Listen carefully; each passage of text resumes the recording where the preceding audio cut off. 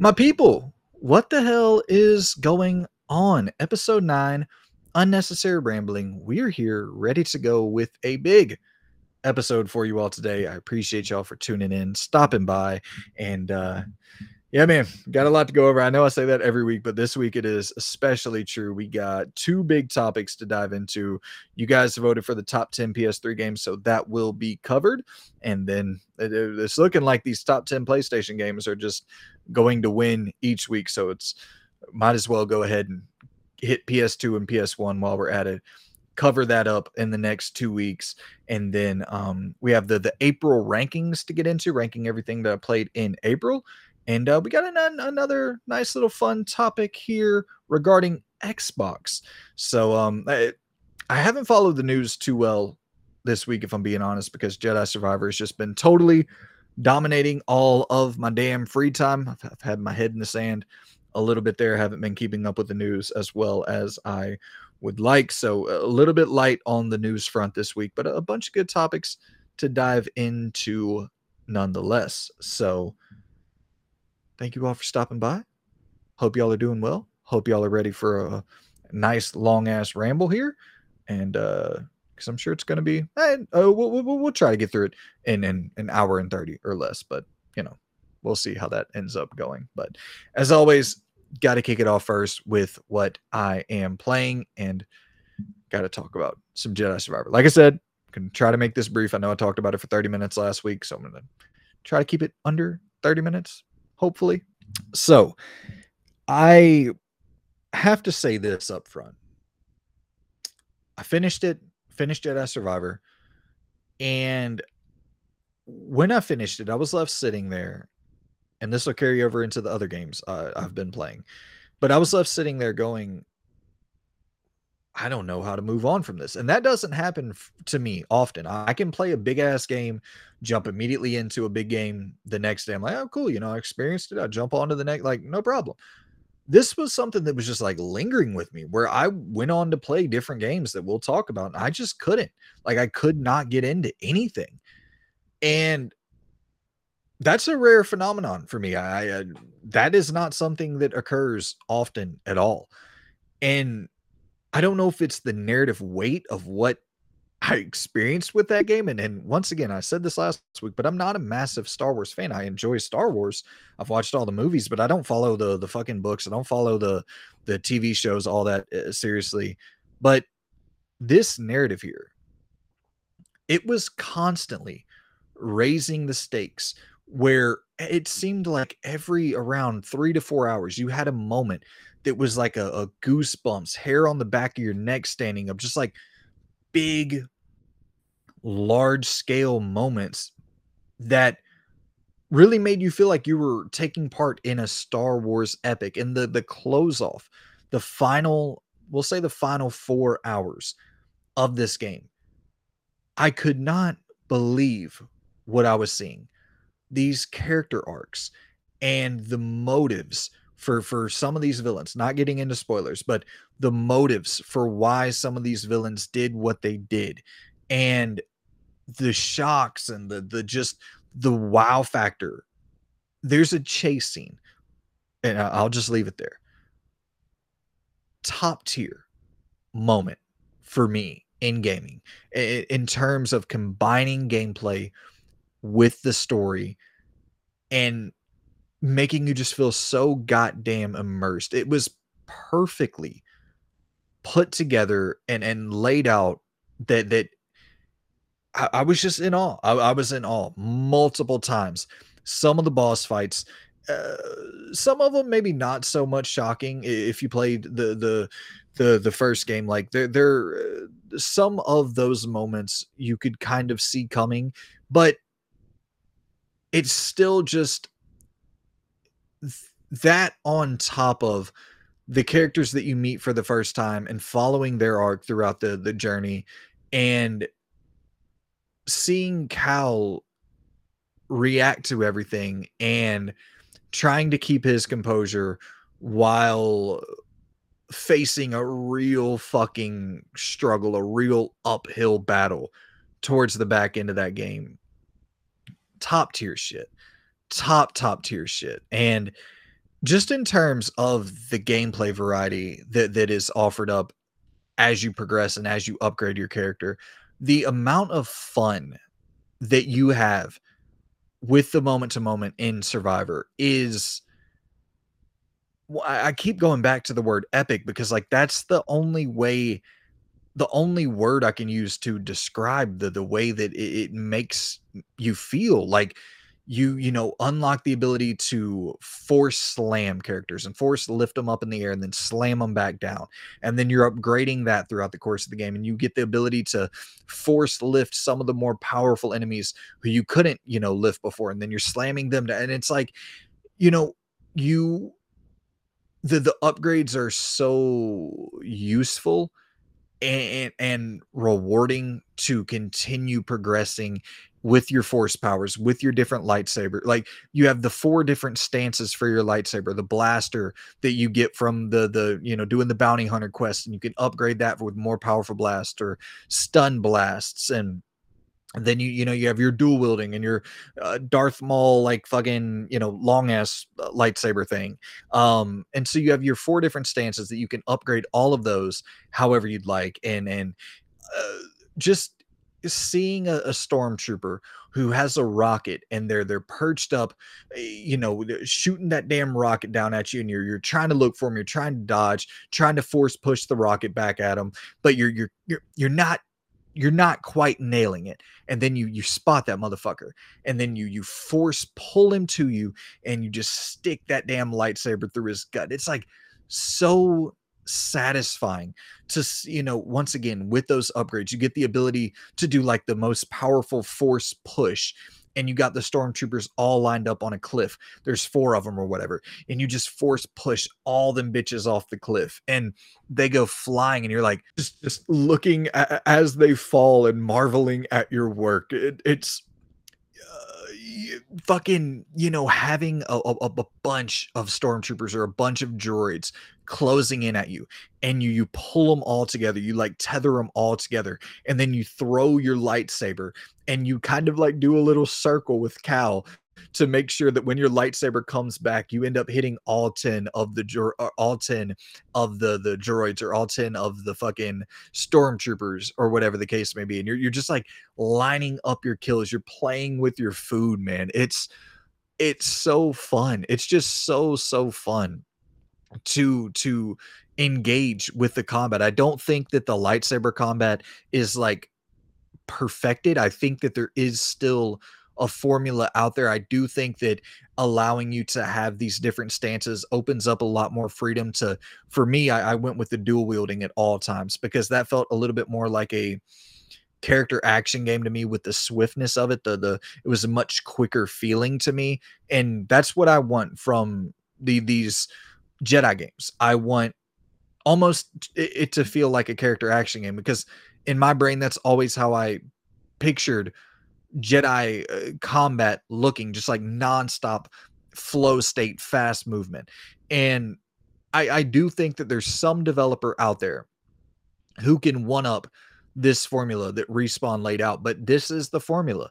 You know, like it's like the web swinging with the Activision title for Spider-Man 2 and for the PS2. Like that laid the foundation, and Insomniac obviously was inspired by that foundation that was laid and improved on it drastically for 2018's game. And like that, I think that still can be done here. There were a couple things like the companion. I loved the tag team finishers that you could pull off with your companion, whoever you're going into battle with.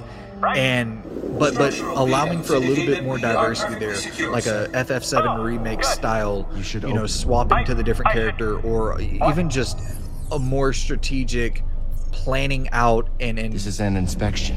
Picking you have orders to what your partner does in battle, giving you a little bit more agency in that would of course be, you know, epic. And there are tweaks and improvements that could be made. I thought the blaster was a little bit on the weak minds don't stop them from conquering the galaxy. I never really used it because you just press triangle. So I mean, yeah, to be honest, it was a little bit boring, but I did love the bounty hunter quests that you got, where you go off and you track down these bounty hunters. They pop up out of nowhere, and you're having to take on these bounty hunters, and it's just like this spontaneous sort of occurrence where you know where they're at in this vicinity, but you're not exactly sure where they're going to pop out. And then you go and you take the bounty back to was it like Kali? I forget her name. She's at the saloon, and all your characters at the man. Hollow Tactics.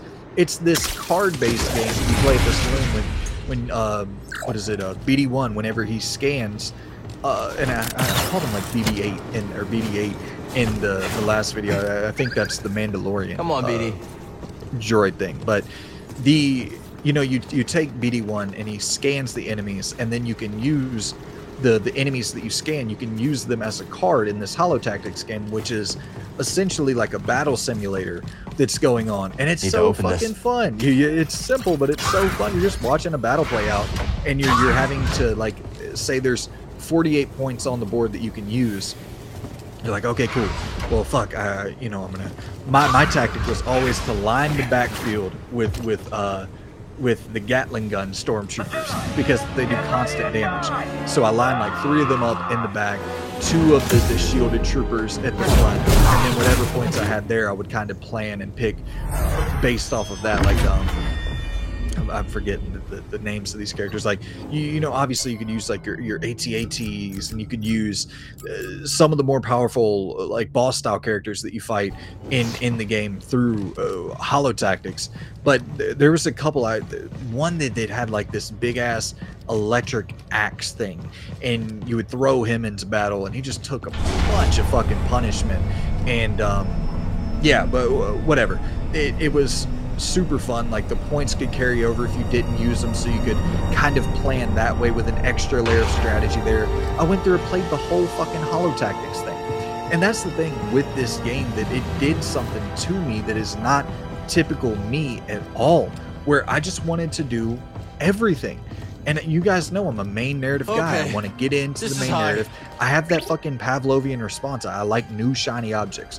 When there's a new game coming out, even if I'm really into something, I want to go and jump and check that out. It's just, I guess it's like growing up off fucking Blockbuster. It's, I'm gonna check that out. Check that out. And that just did not happen with me at all with Jedi Survivor. It was like I just wanted to non-stop play this. I wanted to do all the Hollow Tactics. Anytime there was a new undiscovered area, I wanted to go off and discover that fucking area. Whenever there was a new power that I was given throughout, the main story, I wanted to go off and do more side questing to find, okay, now I got the grapple gun. Let me grapple up here. I'm going to grapple to this fucking balloon thing that's in the air. I'm going to springboard off that, jump to this platform that I didn't reach. Okay, now I got the force push and force pull abilities. I'm going to force pull this wall out that allows me to run across it. I'm going to run off this wall, dash here. There's a little air fucking pit thing that's going to raise me up. Then I'm going to grapple to this other wall to run up it. And it's like, you're just constantly, it's the fluidity of this game where you're moving so fast, and it's cool because it almost harkens back in a way to like the PS2 days, where you do have to do some thinking and some planning with your platforming, where it's not just like there if you're overly reactionary with your platforming, if you're pressing X too often or circle too often and thinking you're fucking up, you're actually fucking yourself up more by overreacting and not just committing to that one button press that you made, because you can press X and you might be a little bit off, but you can angle cow just slightly, and you might grab on at the right time. And it is the thing too, where it's okay if you fail, because the checkpoints are right there. You're going to get booted right back to where you last fell, and you try again. And it's like, there's no real risk for this unless you're just totally down on health. Like, you would have to do something 40 fucking times to like totally kill yourself and deplete all your health packs and all that shit. But or your stim packs. But it feels, there's a part in Jeddah, which I showed some gameplay of last week, I believe, but it feels very Prince of Persia-esque, where you're there's a lot of environmental detail going on there. Like, you're using, like I said, you're using the wind to kind of guide you and to push you in the right directions as you're running across the walls and strategizing and just trying to get to your destination. And I don't know, there's something that's so goddamn fun about just exploring the unexplored locations in this game, and not even for collectibles, not for like, I'm not a trophy hunter, not an achievement hunter, so it's not for that at all. It's like, oh, I just want to go and see if I can find a new health upgrade tank thing where I can go and get an additional stim pack, or oh, I want to see if I can go find a whatever, the a force essence, or I want to see if I can go and find a Jedi trial to go and do to get a skill point, or whatever the case may be. And and honestly, just to sightsee, that was kind of a big thing too, where these fucking locations are so beautiful that it's like, I just want to go and see what you have on offer here. I want to go and check all this shit out that you're laying out for me, because it's so beautiful. And you'll go off and find this unexplored location that just spawns into like 4 or 5 other unexplored locations. And then there's that sense of wonder there that is hard to really quantify with a game, and it's, for me, really hard to get that experience at all with anything. And yeah, I don't know, it really worked for me, with the Metroidvania aspects of making me want to go back and check out everything that I could then unlock with, BD getting his new powers, or Cal getting new powers, or however it transpired, to allow me to see other locations of the game that I couldn't previously see. Like, it just made me want to go out and fucking seek out everything, man. It was a really um just a really rewarding, fun loop to take part in with the exploration. But yeah, man, incredible characters. I don't know if I talked about him last week, but Turgle, shout out to Turgle, voiced by the dude who voiced Invader Sim. uh I have it wrote down. Richard Horvitz voiced Invader Sim, and he also voiced Turgle in this game. And Turgle's just so cute, so sweet.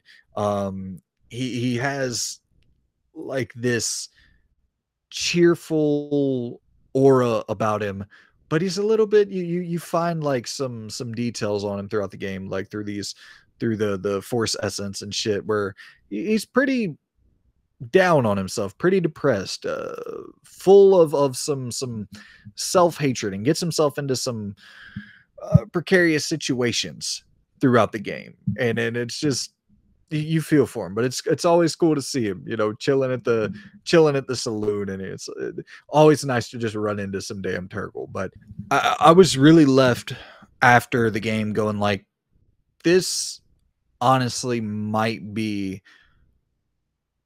top 10 favorite stories ever in games. The way that they pull out these twists and turns and play with your expectations, and just shock the shit out of you, but not for the sake of shock value. And the way that they flesh out Cal towards the back end makes him like, I really think it solidifies him as like legitimately an all-time Star Wars character, with your top characters ever that have been introduced in the Star Wars lore. He's up there. He's up there as an all-time Star Wars character.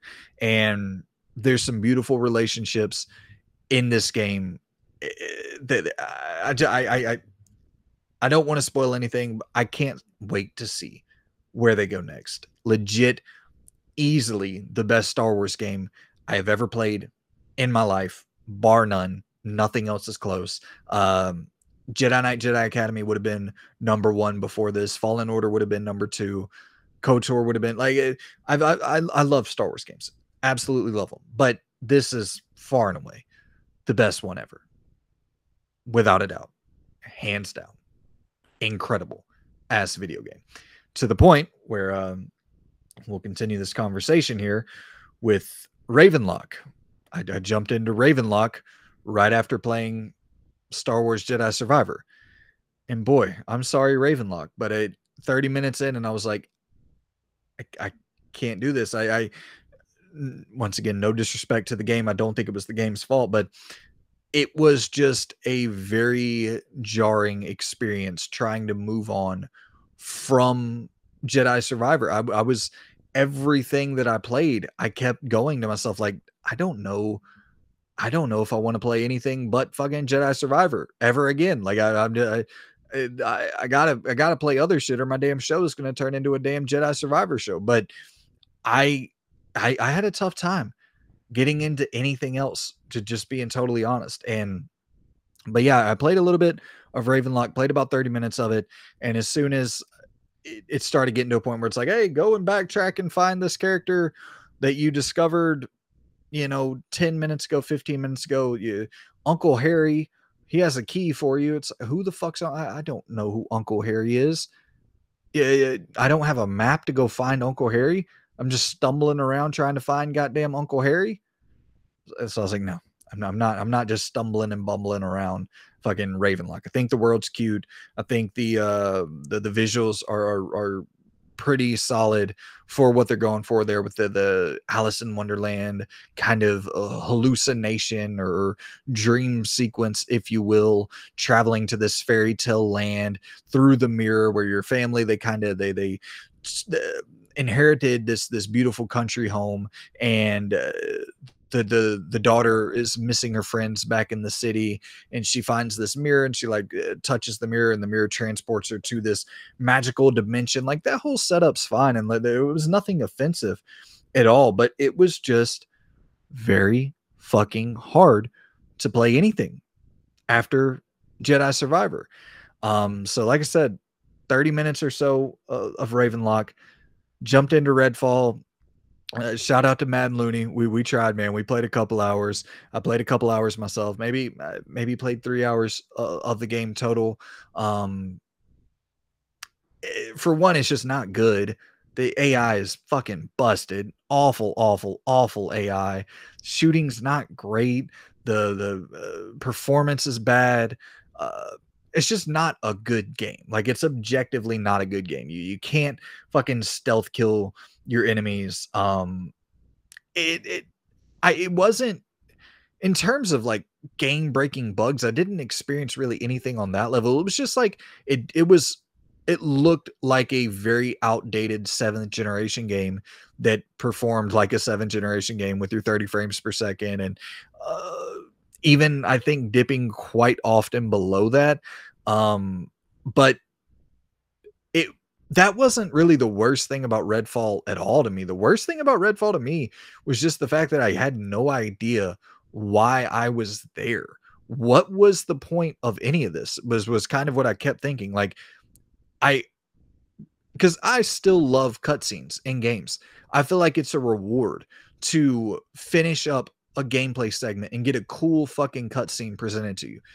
Here you get still images. So it's like, okay, if you're gonna do no cutscenes, commit to that and just do none of them. I don't want to see still images where you narrate a story. Not if you're a AAA fucking studio. Not if you're, published by you're a Microsoft first party studio. That's crazy to me. We shouldn't be looking at still images. Absolutely nuts. But I can't. It's once again, I don't know how much of this, and I picked Layla, the character Layla, because she had telekinetic abilities. I'm like, oh, I'm coming off Jedi Fallen Order or Jedi Survivor. I still want to mess around with fucking telekinesis and these different force like powers.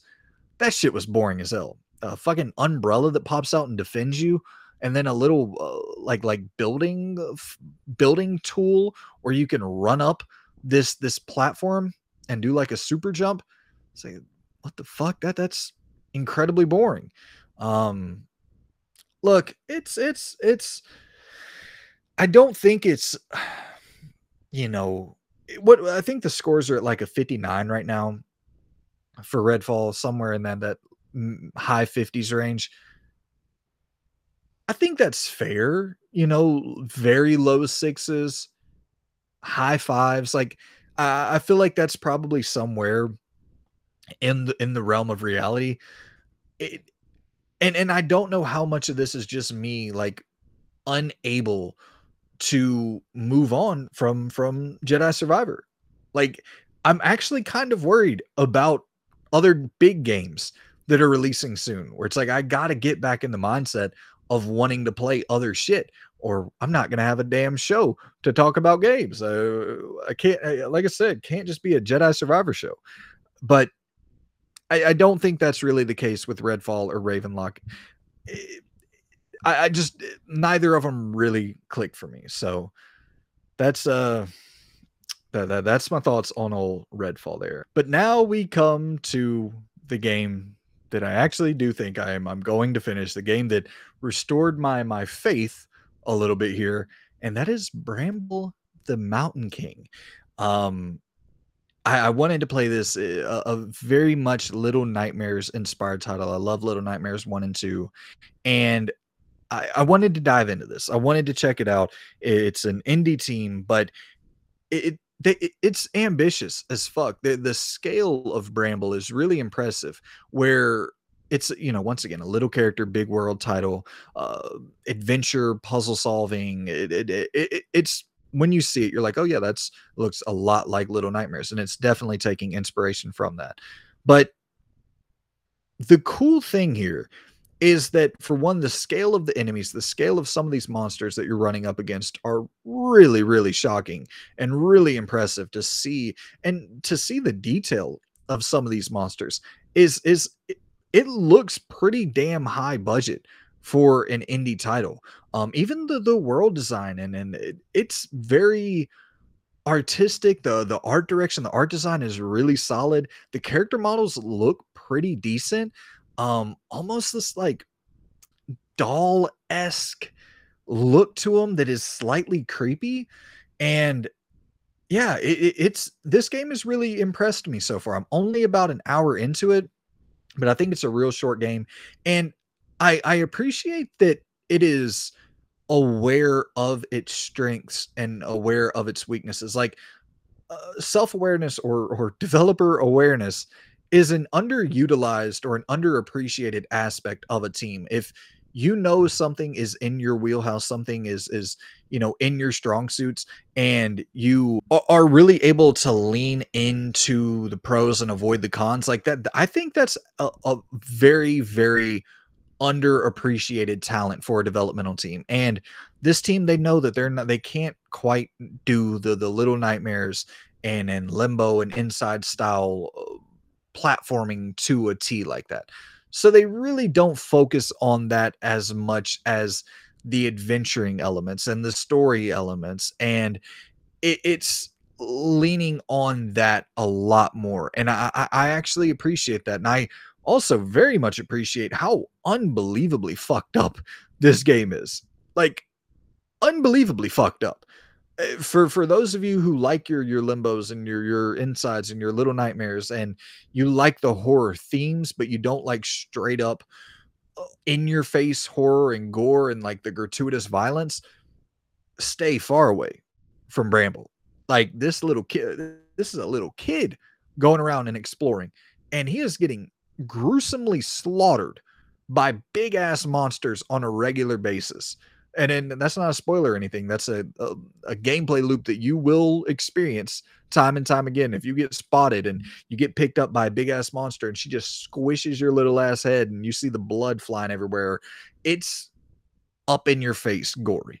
And so, for those of you who might be squeamish towards that, Bramble is not going to be your game, but pretty sure most of you following me and following the type of games I like, it's probably another day at the office for you. But I do want to say that up front, this is not your Little Nightmares style subtle horror, or Little Nightmares not so much subtle, but Inside style subtle horror. Like, it's straight up gruesome fucking horror. Um, and then like that shock value horror. But I don't know. I kind of appreciate it. And I'm really shocked by the scale. I keep going back to it, but I'm shocked by the scale of the monsters that you go up against, and just the visual fidelity of this game overall. It's one that I think it's, like I said, only a 3-hour game. It did get a physical copy. I think it was $30. I could be wrong on that, but I'm pretty sure I paid $30 for it. 3 hours for $30. For me, 10 hours and $10 an hour for a solid experience, I'm not too against that. But your mileage may vary on that element there. But yeah, I've really been enjoying Bramble, and I do think I finally found a game that will allow me to get into it enough to finish it after playing Jedi Survivor. And I think it's once again probably because of the influence of Little Nightmares. I love those games, but also because it's a little bit simpler than Little Nightmares and Inside and Limbo. It's something that I can kind of just dive into, relax, and play through, and then slowly wean myself off of the Jedi Survivor drugs. So yeah. Bramble the Mountain King. Shout out to it. All right, I have two stories that I want to rapid fire go over here. Two little news items. Pixel Opus has been closed. Sony or PlayStation shut down old Pixel Opus, the makers of Concrete Genie, and we just talked about them not too long ago at all. Like with the rumor, I believe that they were it was a rumor that they were working on a Sly Cooper game, and to just be shut down out the blue like that. Which I mean, they haven't made a game in quite some time, and these type of things happen, but that is just very, very shocking, kind of like an out of the blue announcement there. I was just and this happened today as of recording this. I was scrolling through Twitter. I was Pixel Opus, this fucking makers of Concrete Genie, has been shut down. And we also have this story here, a rumor of a potential Superman game in the works. This is coming from Home of DCU. It says Zaslav hints at a potential Superman game to go alongside Superman Legacy. It may be in the next couple of years that we launch a Superman movie and people will spend more time and there's more economics of people just hanging out in the Superman world. So that obviously sounds unless it's in relation to some VR technology or some shit. But yeah, David Zaslav is the CEO of Warner Brothers Discovery. So, it, I mean that sounds like almost a pretty definite hint that there is a Superman game in the works. Going to be really interested to see how they can figure out to launch a Superman game, and I don't think it's as much of a impossibility as some people make it out to be. I think there is a way to make a Superman game. I mean, it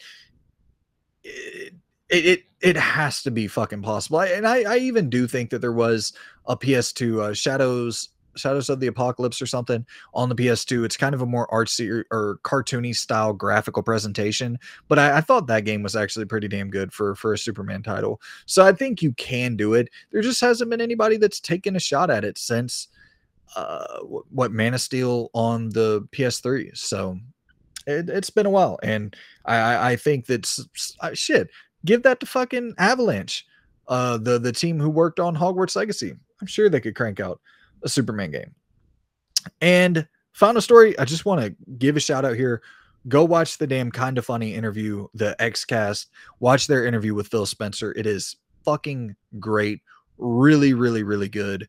And yeah, I just want to give that a shout out. There's a bunch of tidbits in there, a bunch of news information that is very, very much worth seeking out if you're a fan of Xbox at all, or if you're just a fan of the industry at all. There's a lot in there that is very much worth your time. And yeah, one of the most grounded, one of the most shockingly negative takes on a company I've ever heard from, someone at the top from what is he? He's now the president of the Microsoft Game Studios, if I'm not mistaken. I know he just got some big time promotion over there, but definitely was not feeling his Cheerios. A very pessimistic interview across the board, and even some like kind of defeatist sort of vibes that he was putting off there. And you're catching someone at the fucking after the launch of Redfall it's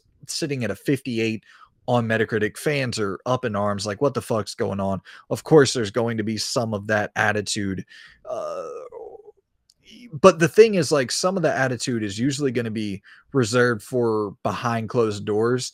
you're not usually going to put that out there in the open, but there's a part of me that kind of appreciates it. It's like, fuck it. If that's how you feel, then tell the world how you feel. It's just, and he said it over and over in that kind of fun interview. It's like, it's just time to deliver now. It's time for me to shut the fuck up about okay, the showcase is going to give you everything that you're waiting for. It's just time to deliver. And yeah, great questions were asked and great answers were given. They were really, really shockingly transparent interview from a company that has pulled some very shockingly untransparent uh, debacles here as of late. So yeah, but there's a lot of this bullshit, this buzz going around about people talking about Xbox's closure, or it's time for Xbox to get out of the console market space. And it's like, dude, you don't want to see a world where Sony is the only, I mean, you have Nintendo, but in terms of this style of game, if Sony's the only player in town in the console market space, I've talked about it before. That is not a world that you want. They already nickel and dime the shit out of you, and to have zero competition at all, the fuck you think they're gonna do? Which someone would Google or Amazon or fucking Apple, someone would take their place. But I don't want to live in a world without Xbox. I really don't. I don't want to live in a world where PlayStation has like full fucking free reign dominance. Uh, we'd be paying a lot more than what we're paying now for a bunch of different shit. I can almost guarantee you that the anti-consumer behavior would be off the charts if Sony had the console market space just totally dominated, or if they just had no competition at all. It's like I don't think that's a world where any of us really want to reside. So hoping that Xbox turns it around. And directly in relation to kind of funny, that this next topic that we're going to dive into, it was inspired by a kind of funny episode where I believe they called it like booking their dream PlayStation showcase. So we are going to do the same thing here today, but we're going to be booking our dream Xbox showcase. I just liked the setup a lot more, where because Mondane and I, we did a video about a year or so ago where we booked our dream just showcase in general, like a dream E3, a dream whatever PlayStation show, whatever the case it was. And it was just like a general dream showcase. It wasn't restricted to any platform, but also that means it kind of wasn't relevant to any sort of news going on or anything like that. I liked the way that that version was couched, where it was like, okay, there's rumors of the PlayStation showcase. What is your dream version of a PlayStation showcase? And so today I'm going to be booking my dream version of an Xbox showcase. And uh, kind of funny, they did a great job of keeping it somewhat in the lands of reasonable. I'm not so much going to do that. I'm booking my dream my dream showcase with the idea of obviously first party integration and shit like that. Like it's going to be somewhere in the lands of reasonable, but pretty far on the spectrum of dreamland as well. So Dream Showcase 2023 Xbox show, let's kick it off. So the show opener, the Xbox 2023 showcase, the show opener, you see this the cinematic panning of some crypts, of some tombs. You see some open foresty locations, and then you hear the whip snap. It cuts from the cinematic shot to full on gameplay of Indiana Jones running in third person. Key point there, running in third person. Machine Games, obviously, the first person with the Wolfenstein games and shit, like they've only done first person games. And I think that's the big question mark here of what will this Indiana Jones game look like?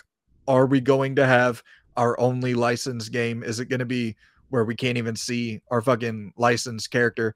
I think that's a lot of people's big worry. This dream showcase of mine, I think that would be a great fucking opener. Get it out of the way. See a real focus on the third person melee combat, as well as the exploration and the platforming. I just think that would be a tempo setter. Get out the gate hot, and yeah, just keep cooking from there. So that's the show opener, Indiana Jones, with the cinematic shot, the third person, all that. Second reveal, we immediately cut from Indiana Jones to a 50-second gameplay trailer of Hollow Knight Silk Song with a release date for dot dot dot right now, available in Game Pass immediately after this showcase. Shadow Drop, Hollow Knight Silk Song, Game Pass right now. As soon as you finish watching the showcase, it will be available. Mind's blown. We go from third person Indiana Jones to Hollow Knight Silk Song. Expectations are already met at this point. People are hyped as shit, and it's only fucking rolling from there. We get into our next reveal, our third reveal of the show. And I went and I looked at the 2022 Xbox showcase, and I think there were 29 games that were shown off altogether. So for this, I put together a list of like 20-ish. So a little bit less because we're diving a little bit more in depth into some of these. We got to see some lengthy gameplay of some of this shit. So our third reveal, we get Compulsion's new game. This long rumored third person cinematic experience, but it is a detective game, an LA noir type detective game with a small open world, and you are playing as this investigator uncovering a string of murders. Very light horror vibes, but staying out of like the supernatural, and it's just like this grounded serial killer style horror game from the perspective of a detective in this small open world, Chicago, LA, whatever the fuck set it wherever you would like, but a smaller scale open world cinematic narrative driven detective game uncovering a string of murders that could be pointing to a serial killer. Fucking, you can get into the bayou, get into, go into the backwoods a little bit. You can pull some True Detective season 1 vibes there. Would be fucking excellent. Fourth reveal. We gotta go back to basics every now and then. As Yo Gotti said, you gotta go back to the basics. Fourth reveal, we have Forza Motorsport, and it gets its official release date for August 2023. You see the game running in real time for a couple minutes, and the cars are going vroom, and everyone is happy. Fifth reveal, we have Flintlock, The Siege of Dawn. It shows back up again with a release date for December 2023. This is day one on Game Pass, ready to go. This open world action RPG with a little bit of Souls influence to the combat, and it also has like some shooting mechanics and shit going on. It looks decent. So Flintlock, Siege of Dawn, it's been a while since we've seen anything on that. That pops up with a release date, December, day one drop on Game Pass. Sixth reveal, we got Ayuden Chronicles 100 Heroes. It's been a while since we have seen anything on that. Drops with a nice little gameplay trailer. Nothing too fancy. A minute and 30 seconds. And it gets its official release date for October 2023. Ayuden Chronicles 100 Heroes. Seventh reveal. I thought that this game was already on Game Pass, and I'm wrong. I looked it up. This motherfucker is not on Game Pass. Wrestle Quest, day one, Game Pass release trailer. It's saying right now that it's getting a May release date, but we've heard nothing on that for a while. So let's say the showcase June 11th, it gets a release date for July 2023. Game Pass day one, turn-based, cute wrestling action going on with some legends to explore around with and experience the story with. Just looks fucking tremendous. WrestleQuest day one on Game Pass. That is my seventh dream reveal for the showcase.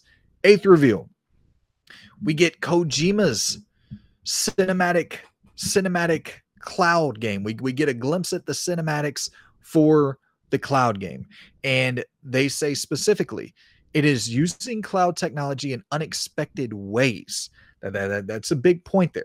They say it's using cloud technology in unexpected ways, but you can play this natively and download it to your console to, be able to play it like a real game.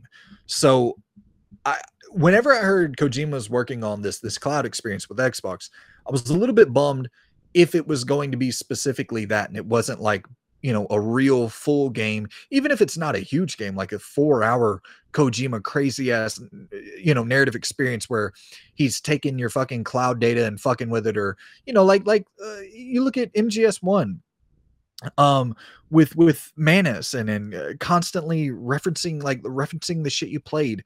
Oh, you like Castlevania, or you like Suikoden, or that type of shit. If that was achievable through cloud and fucking with data a little bit to be able to make that present in this game, but you could still download it and play it natively, I'd be totally open to that. Once again, I'm not a tech guru, but I just hope that we hear an announcement that this is a real game and it's not like a 45-minute long cloud demo test thing. Next up, the ninth reveal, we have the return of true arcane glory. It's been a little bit since we've gotten a game from Arcane Leon. 20, actually it hasn't been that long. Deathloop was 2021, but uh, enough time to at least get an announcement for Dishonored 3. The director can step on stage, say, "Hey, look, this thing just began active development." And I think that's kind of the issue with Fable and Avowed and State of Decay 3. It's just the lack of transparency. And we talked about that with Redfall, the hiding the 60 frames and giving you the glimpse at the cinematic trailer for E3 2021. Or yeah, I believe that was when it was revealed.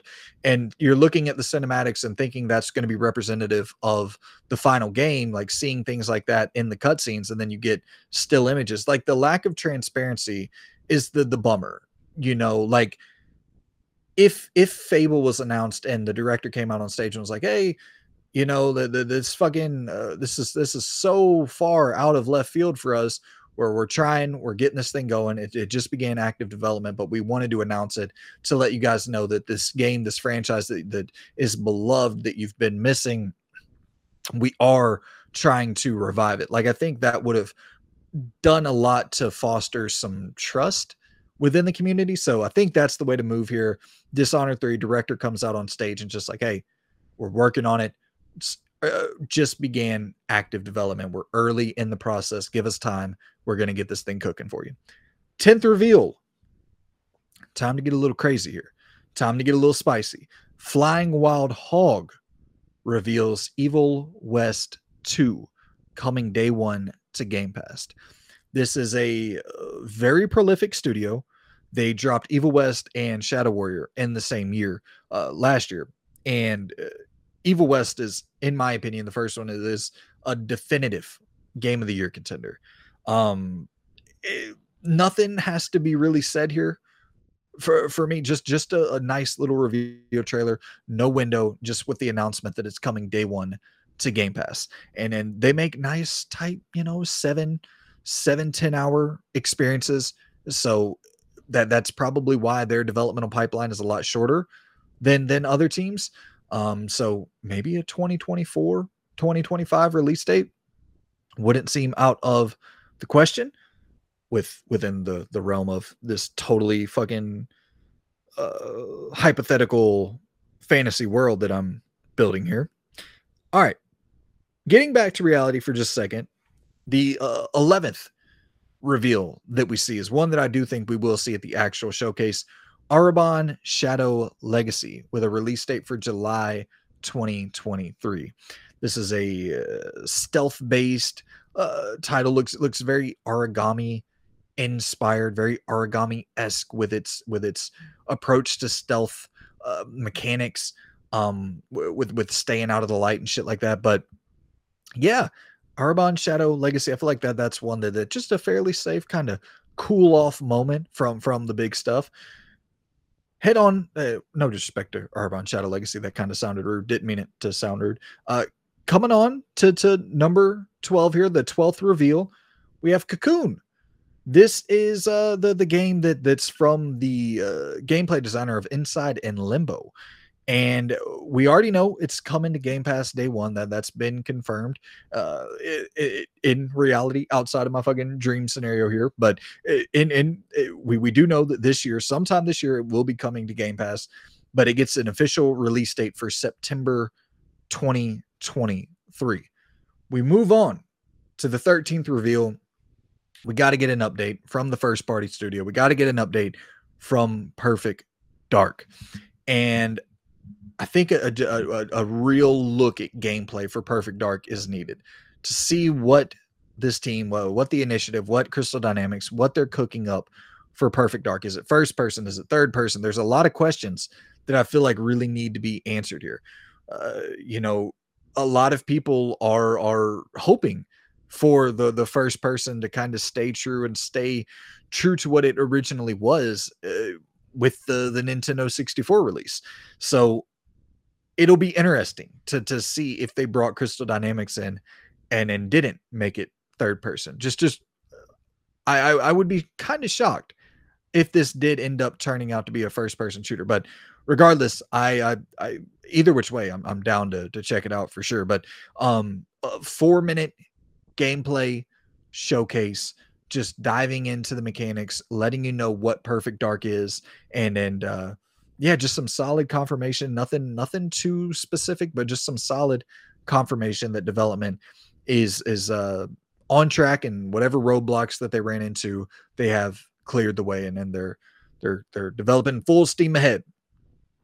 14th reveal, Stalker 2 gets a update and gets a release date for 2023. Just a nice little trailer, December 2023 release date for Stalker 2.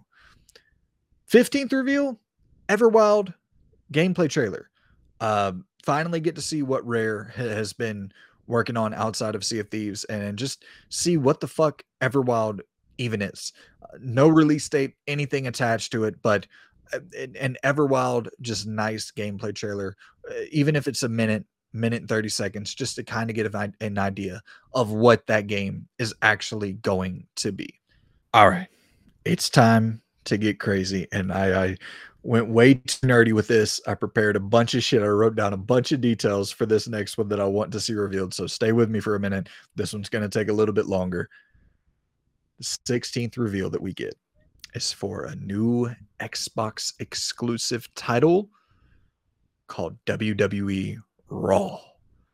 If those of you from back in the day, you'll remember WWE Raw was an Xbox exclusive on the OG Xbox. Well, it started off as WWF Raw and then went to WWE Raw for Raw 2, if I'm not mistaken. But it was in my opinion, it was an era that competition was essential for creating the best sports games on the market.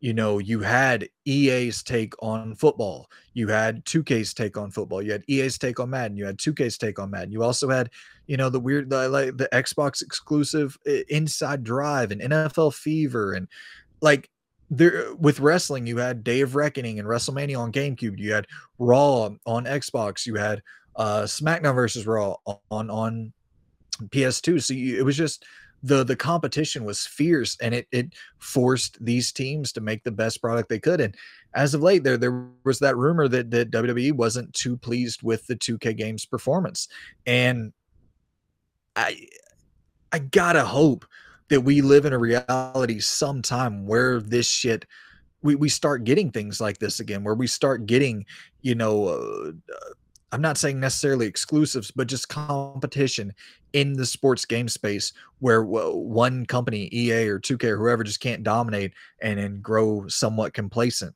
And you've seen that hardcore with Madden, and not so much with 2K as of late. With WWE, I will give them that. But regardless, we're getting this new iteration of Raw for the Xbox, and you see a quick gameplay. You see just a little bit of gameplay, minute, 2 minutes, whatever. You see snippets of creating a character and then taking that character into a career mode. The gameplay stops, and then the head of the studio walks out on stage with Phil Spencer and announces that the team it is working on this new game exclusively for Xbox, this new Dream Wrestling title, and the team is all made up of old Ukes talent and old WWE 2K talent. So it's a team that has worked on the state of the art, highest fucking AAA wrestling titles since the early 2000s. They go on to talk about how this game is very much a narrative focused wrestling game, and that they went out and hired tons of voice actors who are doing the impressions of these WWE superstars, so that they weren't bound to lessening the quality of the story because they couldn't get the specific wrestlers to like read their lines. But the story is offering you three different ways to experience the career mode. Like I said, bear with me, I got a lot of shit wrote down here. The first option is playing as a created wrestler in a 10 to 15-hour campaign with branching pathways and alternate endings. The second option is playing a co op campaign, either online or local co op, where you are chasing the tag team titles in a 5 to 6 hour campaign with tons of replayability. And my dream scenario for this co op campaign is that you end up winning the tag team titles with your partner at like Survivor Series. And then you and your partner both enter the Royal Rumble. And you're the last two remaining participants in the Rumble, and y'all just go to war. You're brawling it out to see who moves on to WrestleMania to face the champ. But over the course of the campaign, you and your partner obviously get to make decisions that are independent of one another in the main narrative. And whoever has made the more heelish or evil decisions will end up cheating in the Rumble and get the win. But then at the Elimination Chamber, the loser of the Rumble gets the opportunity to win the Elimination Chamber match and make it a triple threat at Mania. So essentially, you and your partner, could go to war at WrestleMania to see who ends the campaign with the title. So it's a fun way to give you the option to play a tag team cooperatively with a partner locally or online, and then by the end of it have that fun fucking moment where one of you gets to raise the title over the other. So I think that'd be pretty fucking sick. Third option for the story is you get to create a GM, and you're taking over either Raw or SmackDown after the previous GM was fired. You have a set roster, but essentially this is like a super massive game for WWE. Like you're not going to be doing much fighting or anything in this mode. It's all very cinematic, very choice driven. You get to pick shit like who's going to win the title at the pay-per-view, planning out the finishes to matches, picking between like you'll have the little dialogue menu that pops up, and you get to pick between like one or four characters to strap a rocket to their back and make them a main eventer, and give them a title match or whatever the case may be. And yeah, the head of the studio, whatever, they finished their conversation with Phil Spencer by saying it's the most narrative content that has ever been produced in a WWE game, with well over 50 hours of content between the three story modes and the different replayable paths and shit like that. So I think that for me personally, that's about as dreamlike. If I just got that, if the showcase was a total stinker and I just got some shit like that, like, my fucking heart would explode. I'm craving a real competitor to WWE 2K. But regardless, that's the 16th reveal that took up half the show. 17th reveal in my dream showcase is we talked about it earlier, so I won't spend too much time on this. Fable. We do have to see an update to Fable. So a good gameplay reveal trailer for Fable. If you wanted to do, like I said earlier, have the director come out on stage and say, look, this is Playground's first attempt at a third person action role playing game. It's difficult for us, where we're overcoming the hurdles. This is the latest slice of gameplay that we've cooked up. We're still a few, I probably wouldn't say a few years, but we're still a couple years away from launching this thing. If if that was the message, I don't think people would be too disappointed by that, especially with the fact that it's like, okay, hey, the transparency is there. That's my thing. I very much appreciate the transparency. 18th reveal, back to Dreamland for me.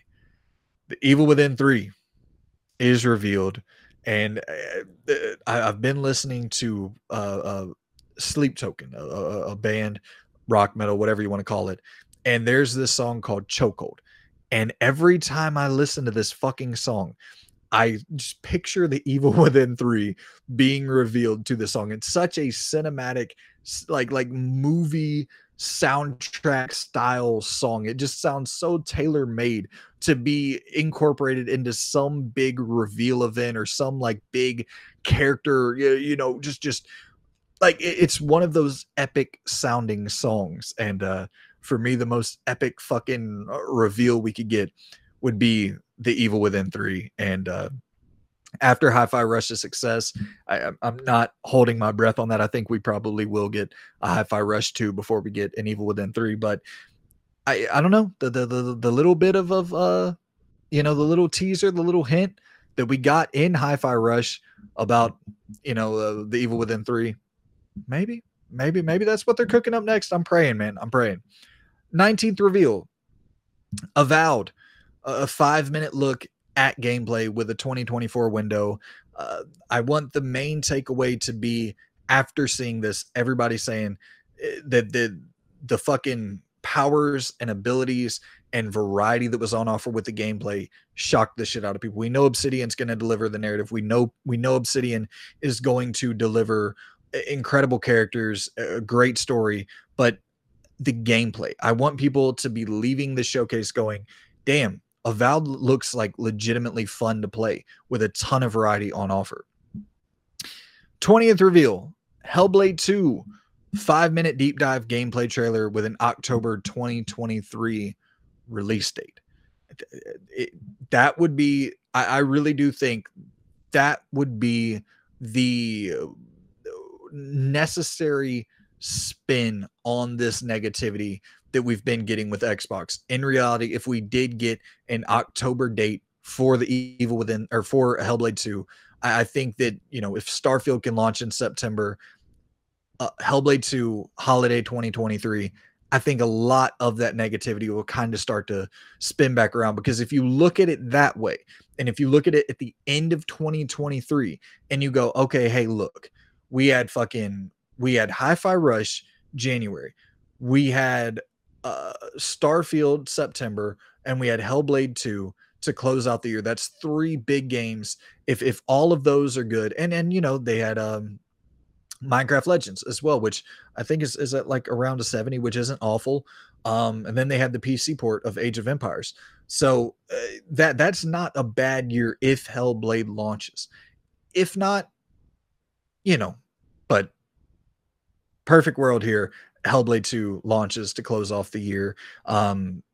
I think the main goal with Hellblade, when showing it off, is for people to once again come away saying, oh wow, that actually looks more fun to play than we expected. We know the tech is going to be there. We know that the graphical fidelity, the powerhouse that this game is going to be technically, we're all well aware. I want to know that the gameplay, the moment to moment, is going to be fun. All right, time for the show closer.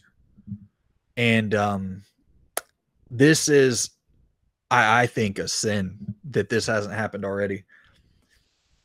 Punisher by the Coalition. There is probably no team on the planet that makes more sense to develop a Punisher game than the Coalition. It's right there. Like it is what Gears of War is. Just you could almost remake the PS2 Punisher game inside of Gears of War. Like, I don't understand how that deal hasn't been struck yet. It boggles my mind. It really, really boggles my mind. So, Punisher by Coalition, just a nice, it doesn't even have to be anything too fantastic. Just a quick announcement to let you know let you know what's happening, because that's the thing with these style of games. They are momentum changers. They are essential. these licensed titles, these beloved IP to be adapted into the video game space with care. And we know the Coalition constantly knocking out of the park. So them on the Punisher, I think that's a match made in heaven. So, that closes off the show. This has been an incredible year as we achieved record growth across console and Game Pass, with millions of people playing our games every single day. And we have you to thank for that. Oh, wait a minute, though. Wait a minute. I forgot. There is one more thing.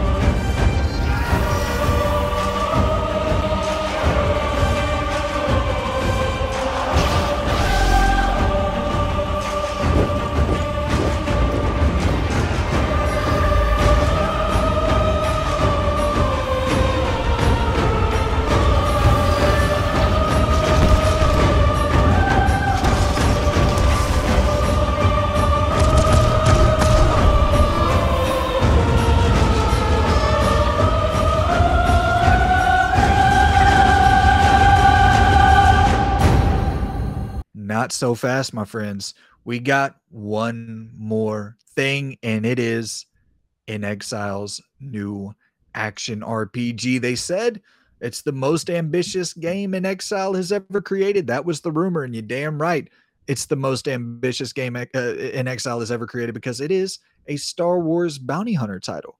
A Star Wars bounty hunter first-person shooter action role-playing game. The trailer shows off tons of choice, who lives, who dies, shows off some jetpack exploration, and we close off the show with a nice chunky 3-minute look at a legit Star Wars game coming exclusively developed by a first-party team to your Xbox consoles. Close off with the Punisher, close off with the Bounty Hunter. We go off on our way with two badass titles to look forward to exclusively on Xbox. So that's my dream showcase there. Of course, a lot of that shit will not happen. And I want to be very clear. Like, none of this is what I'm expecting to happen. This is not my expectations or my predictions. Like, that's a later time. But for just a nice fucking dream, I think there's some fun shit to pick apart. There's some fun shit to sort of sift through and discuss and think about there. So I come on, man. Hit me with and it's the thing too with this style of showcase. Just give me a little something like that. A little something that is totally unexpected, like a new wrestling game, or like a fucking bounty hunter game, or like a Punisher game, or a fucking, X-Men game, whatever the case may be. Something that's like, holy shit, I can't believe that's there. Those type of moments, the LA Noire style inspired compulsion game, like those moments are crucial.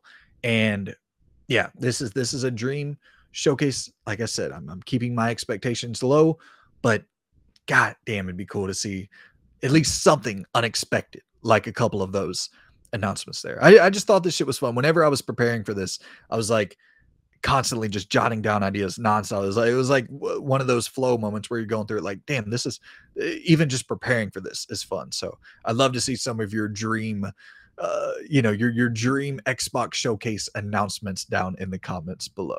All right, we are running really fucking long here, so I'm rapid fire running through this. The ranking of April, ranking the 6 games that I played in April. Number 6, Dead Island 2. I finished it, so I got to give it its credit there. It just didn't quite click with me. I'm impressed that it came out in as solid of a state as it did, but that really wasn't what I was looking for. Like I wasn't just gonna be okay with the fact that hey, it went through development hell and it finally came out and it was actually a pretty good game. Like I wanted a little bit more than just that from it. It was a $70 title and it just didn't quite give me anything to latch onto and anything to latch onto and really really enjoy. It was decent enough, fun enough, but nothing overly special. Number 5, A Space for the Unbound. And from here on, all these next 5 games, I really, really did enjoy. A Space for the Unbound. It is this cute 2D side-scrolling adventure that is a narrative juggernaut that you would never expect by looking at it. It has some narrative punch to it, man. Real introspective and it was shocking to me. It was shocking. Some of the revelations, some of the character arcs, and some of the things that took place in this game really, really shocked me. And just such a cute, charming little town that you're getting to go and explore. Very NES, SNES style adventure game feel to it, and it was so charming and full of passion. Really enjoyed A Space for the Unbound. But the next 4 games here are juggernauts. Number 4, Grand Theft Auto 4. I know some people are like, what the fuck? How is Grand Theft Auto 4 number 4 on any list? Look, I really, really did enjoy it. I loved the agency over the narrative. That was hands down the most standout feature of this game. The fact that you actually got to make choices for who lived, who died, and like these big weighty choices. You actually got to make those in a Grand Theft Auto game. That's not a common feature for GTA at all. So I really, really appreciated that. But it was very dated in a lot of respects. I just felt the driving was rough. I felt the shooting was rough. It was dated. It was for sure dated. But the narrative was so great that I didn't mind the dated mechanics of it whatsoever. I was fine running through it. I acknowledged it. It was there. It was persistent, but the narrative was so good that it was just like you overlook that to get to the next narrative beat. So Grand Theft Auto 4 at number 4. Number 3, Burning Shores, Horizon Burning Shores, the DLC. This is probably the most impressive game on a technical level that is available right now. The shit that they did with the cloud physics and the fucking, you're taking your mount through the clouds and just soaring up above the clouds and dipping down into the sea with your water mount that you get introduced to in the game and avoiding these airstrikes as you're diving down with your water wing the water wing mount thing to avoid the missile strikes and just the scale of that final boss battle and then seeing the Hollywood sign with the pool of lava up underneath it. It's just a visually striking game with the best character models in gaming. And then I think the most impressive game on a technical level that thing runs so smoothly and is just a total powerhouse on the performance side. It's a marvel. Number 2, Dredge. Who knew that survival horror and fishing would go so goddamn well together? It's a match made in heaven, fits like a glove, and this is such an addictive little game. Going off, catching your fish, bringing them back to the fish market, and selling it up, getting your money up, going and buying some upgrades, going and dredging to find the right materials to put together so that you can unlock the next path for your upgrades, and then get the latest and greatest motors and get the latest and greatest fucking fishing nets and shit like that. And then going off and trying to hit the docks before nighttime so that you don't have to endure the horrors of exploring this open ocean at the late nights and worrying about these supernatural occurrences that may pop up. Wonderful game. Number 1, of course, it's not even close, Star Wars Jedi Survivor. There's nothing else that I want to play. It's actually a legitimate problem. I have to do a show each week, and if I don't play other games, I don't really have a show that I can do. It's the best Star Wars game I've ever played. It's one of the best stories I've ever played. It's fucking unbelievable. I've talked about this thing at nauseum, so if you want to hear more about it, obviously just tune into the podcast and pick, episode 8 began talking about it, talked more about it again here today. So a lot of Jedi Survivor talk is available on the channel. I will spare you all from me talking about it anymore. So that is my April rankings, ranking the games that I played in April. All right, and it is now time for the final topic, which you voted on over on YouTube. And top 10 PS3 games, surprise, surprise, took the win there, with 5 unpopular gaming opinions. And what is the most important game releasing in 2023, coming in at second place, tying for second place there, or as of recording this. I'm sure by the time it uploads, it'll be a little bit different. But top 10 games, top 10 PS3 games, clearly the number one vote there. So it's looking like Sean Ward says here, be prepared to run through all the consoles. It's definitely PS2 and PS1. I'm thinking will probably, I assume PS2 will definitely win the vote. I think PS1 probably should as well. I would be surprised if it didn't. So we'll knock out those two and then call it a wrap on the console rankings, because I kind of do this. It's not like an exclusive thing. Obviously, I'm not going through just exclusive PS3 games. So it's more like top 10 games of the 9th generation, 8th generation, 7th generation, 6th and 5th. And I really can't go from like the 4th and 3rd generation and shit like that, because I wasn't really alive for those. So yeah, we will crack this thing off with the top 10 PS3 games. I'm interested next week because I have another good candidate that I think might, I don't know. PS2 is such a juggernaut of a system. I don't see it getting outvoted. But yeah, next week it'll PS2, top 10 PS2 games.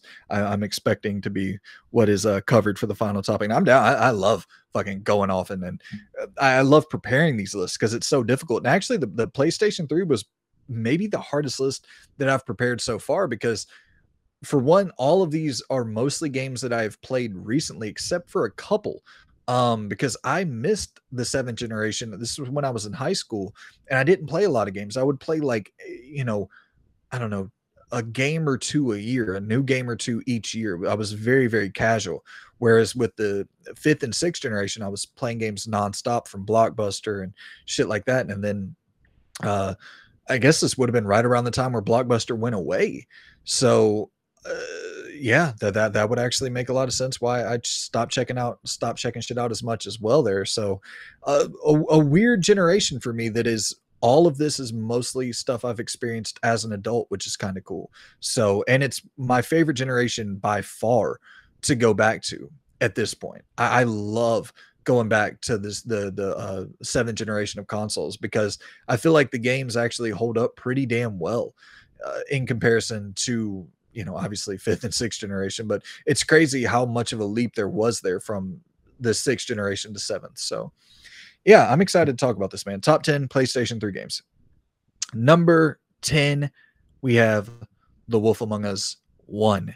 And this game is so important just to the fact that I even have this show, the fact that I'm playing games now, the fact like this got me back into gaming.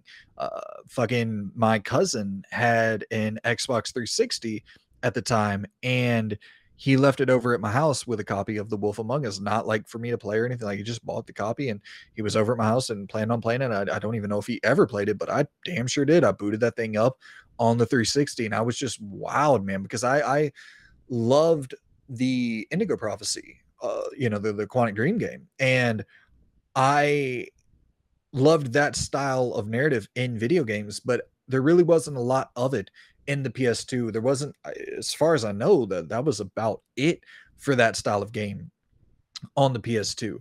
And I was just blown away booting up The Wolf Among Us to see how far we had come with narratives and the way that they were presented and the choices that you were given, and just these characters, these iconic, beloved characters, the Snow Whites and the Beauty and the Beasts, and all their fucked up ass stories that you're having to experience as the the town sheriff Bigsby, just such a charming character. And then I shouldn't say charming, he's gruff, but a softie on the inside, but definitely has the beast within as well. So I loved the Wolf Among Us, and I really really hope that Telltale, and that was actually talking about the poll that we put up here, the most important games of 2023.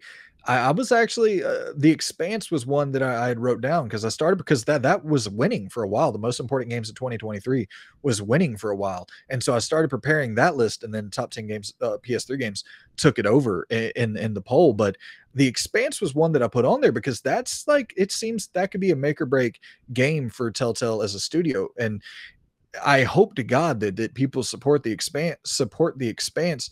That way we can get the Wolf Among Us 2. I really hope we get that damn game, man.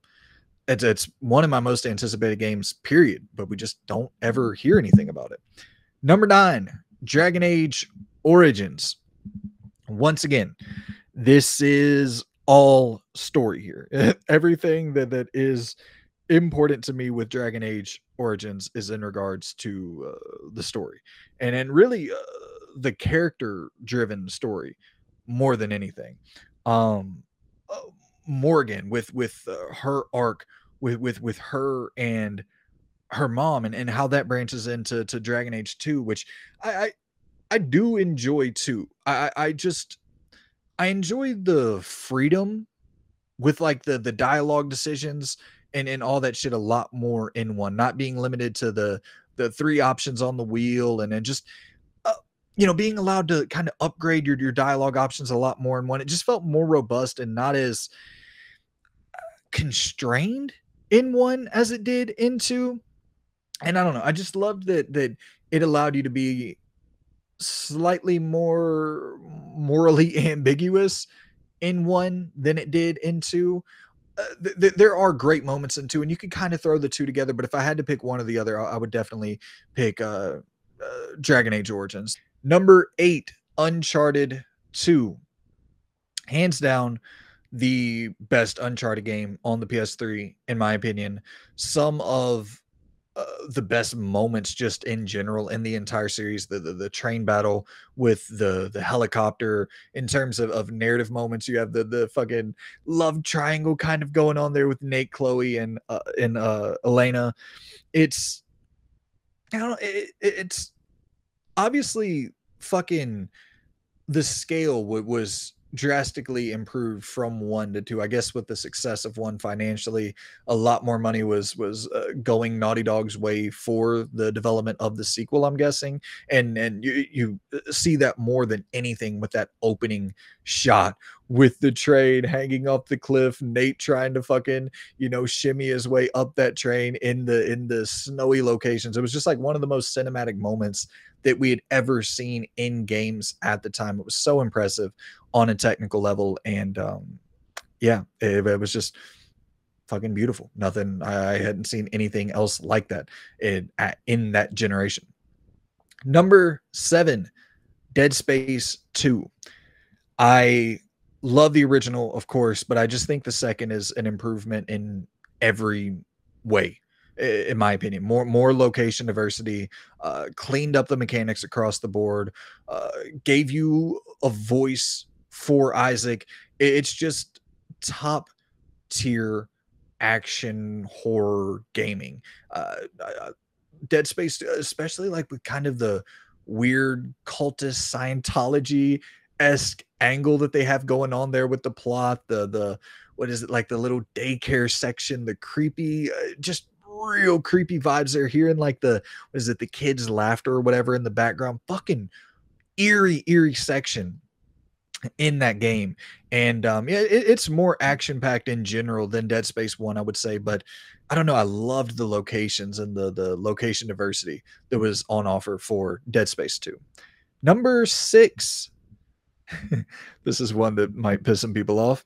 Alpha Protocol, uh, Obsidian's spy RPG that was not beloved by many, but man, it. I once again talking about decision making, and I know people are going to get tired. Well, being fair, the PS5 top 10 PS5 games, top 10 PS4 games, top 10 PS3 game. These are really the only 3 generations where I think I'll have any games in my top 10 that offer up any decision making at all, because this is really where decision making started becoming very prominent in the game space. So, yeah, I guess you don't really have to worry about hearing me talk about decision making too much for top 10 PS1 and top 10 PS2 if those win the votes. But the decision making on offer with Alpha Protocol was uh, just a step above almost anything else on the market at the time. They really went all in to give you drastically different scenarios that would play out depending on the choices you made, depending on the people you aligned with, and just taking Michael Thornton, being betrayed by the United States government, picking these shady allies, who you're gonna side with, who you're gonna oppose. The stakes are so high. I've talked about it 100 times, but the Batman Dark Knight inspiration for one of the missions, won't spoil it, but the deciding who to save, great setup there with the villain. Yeah, I love Alpha Protocol. I love the goddamn decision making in Alpha Protocol. The email setup. What game offers you a more robust, interesting way to interact with emails than Alpha Protocol? 10 out of 10 fucking email interaction. Number 5, Arkham Asylum. Probably the most important superhero game ever. I don't think that would be hyperbolic. You could maybe say the Neversoft PS1 Spider-Man game, just for introducing the like 3D kind of the 3D inspiration for what developers would take from that point going forward, kind of. But I would still, you would have to probably say Arkham Asylum would be the most important superhero title ever released. Um, eh, and just from the quality perspective as well, it's insane. It's a fantastic 3D Metroidvania with a great original story, unbelievable recreation of Arkham Asylum. The I think the visuals still hold up to this day, and I say all that and haven't mentioned the fact that it's the most uh, innovative, revolutionary third person melee system that was introduced in games probably ever. The often imitated, never duplicated Arkham Asylum combat system. And the thing is it can kind of be duplicated because it's a simple setup that just flows so well. It's the feeling of the flow in that combat that yeah, it's fucking amazing, man. It's an incredible combat loop with Arkham Asylum that I'm so glad Rocksteady created, because I still to this day in 2023 think it is my favorite combat system, third person combat system, melee combat system in gaming in general. So coming in at number 4, I struggle with this, man. I really do. I'm still struggling with it. Obviously, Arkham Asylum is more important than this game, but number 4, I'm going with Infamous 2. In terms of moment to moment fun, I don't think I've ever had more fun with a superhero game than Infamous 2. I don't believe so. Um, eh, Arkham Asylum is the most influential superhero game ever. I'll give it that. I love it so much. I truly do. But god damn, man, I loved the feeling of almost feeling like a created character in Infamous 2. Obviously, you have a pre-built character with Cole and his set powers, but like you kind of choose the way he plays. You choose the different powers that you're going to focus on, that you're going to utilize, and there's so many on offer. It gives you a ton of variety with gameplay. And I love Infamous 1, but the improvements across the board, like from the visuals, the having this vibrant New Orleans open world to explore, and having like real cutscenes in Infamous 2 with characters that presented you actual challenge to the the decisions that you were going to make. Like, it wasn't just, okay, yeah, I'm going to pick the bad path because I want to get the bad upgrades, or I want to pick the hero path because I want to get the hero upgrades. Like,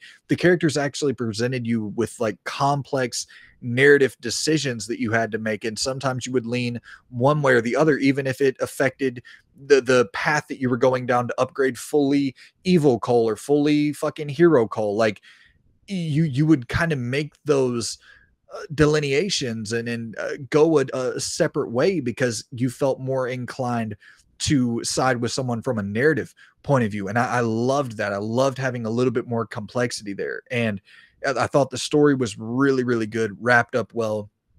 Obviously, Infamous Second Son was a little bit of a disappointment in comparison, but yeah, fucking in terms of the variety of powers on offer, I don't think I've ever had more fun playing a superhero game than I did with Infamous 2.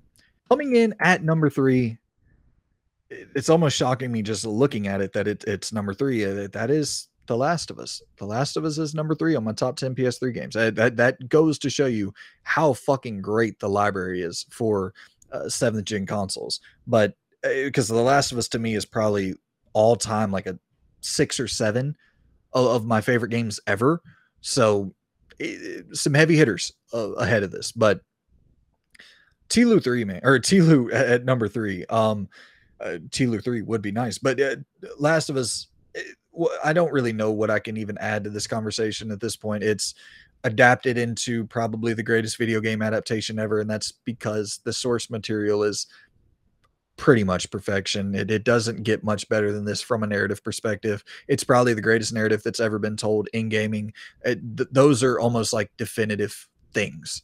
You know what I mean? Like, even if it's not my personal favorite story ever, which it's damn close, it's probably the greatest one ever told. And Naughty Dog are exceptional at. I love the Colin Moriarty quote: "The production per square inch." That's the best way to define what Naughty Dog does. They it everything to the fucking finest detail is polished to a shine, man. It's remarkable what they can do in their game worlds. Nobody else like them. So, Last of Us at number 3. A game I will expand upon greatly though is coming in at number 2. Sleeping Dogs. I want to scream from the fucking rooftops, scream from the mountaintops. This is the most underrated game ever.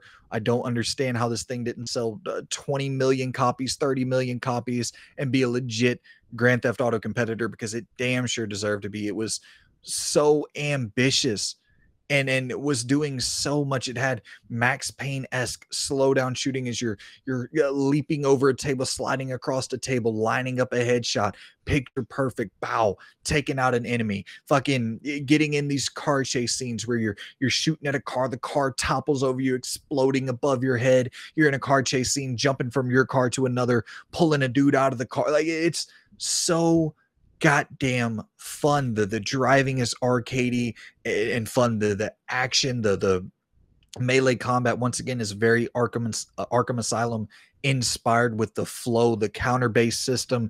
Go into the dojo, learning your getting your upgrades, learning your different abilities, getting in the flow to where you almost feel like you're in a fighting game with the different button prompts that you're having to memorize in combat. Just, it feels so goddamn good to play. The environmental takedowns, the weapons that are on offer, it's the story is solid. This undercover investigation that's going on, and goddamn, man, I don't understand how Sleeping Dogs didn't just sell like hotcakes. It's so good. It's better than all the other open world crime games out there. It's legitimately better than all of them, except San Andreas.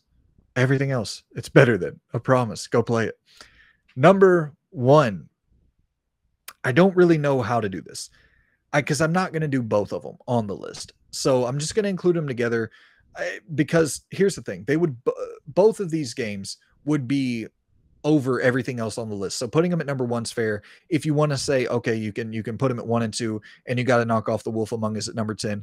Sure, but I think The Wolf Among Us at number 10 is solid, because it tells a real good story about the entire generation for me at large. So and how I got back into gaming in general. So number 1 is Mass Effect 1 and 2. This is for me, I don't think that I would, because The Wolf Among Us for sure was like, in terms of getting more into gaming in general, absolutely, The Wolf Among Us was crucial for that, and then going into The Last of Us after that was crucial.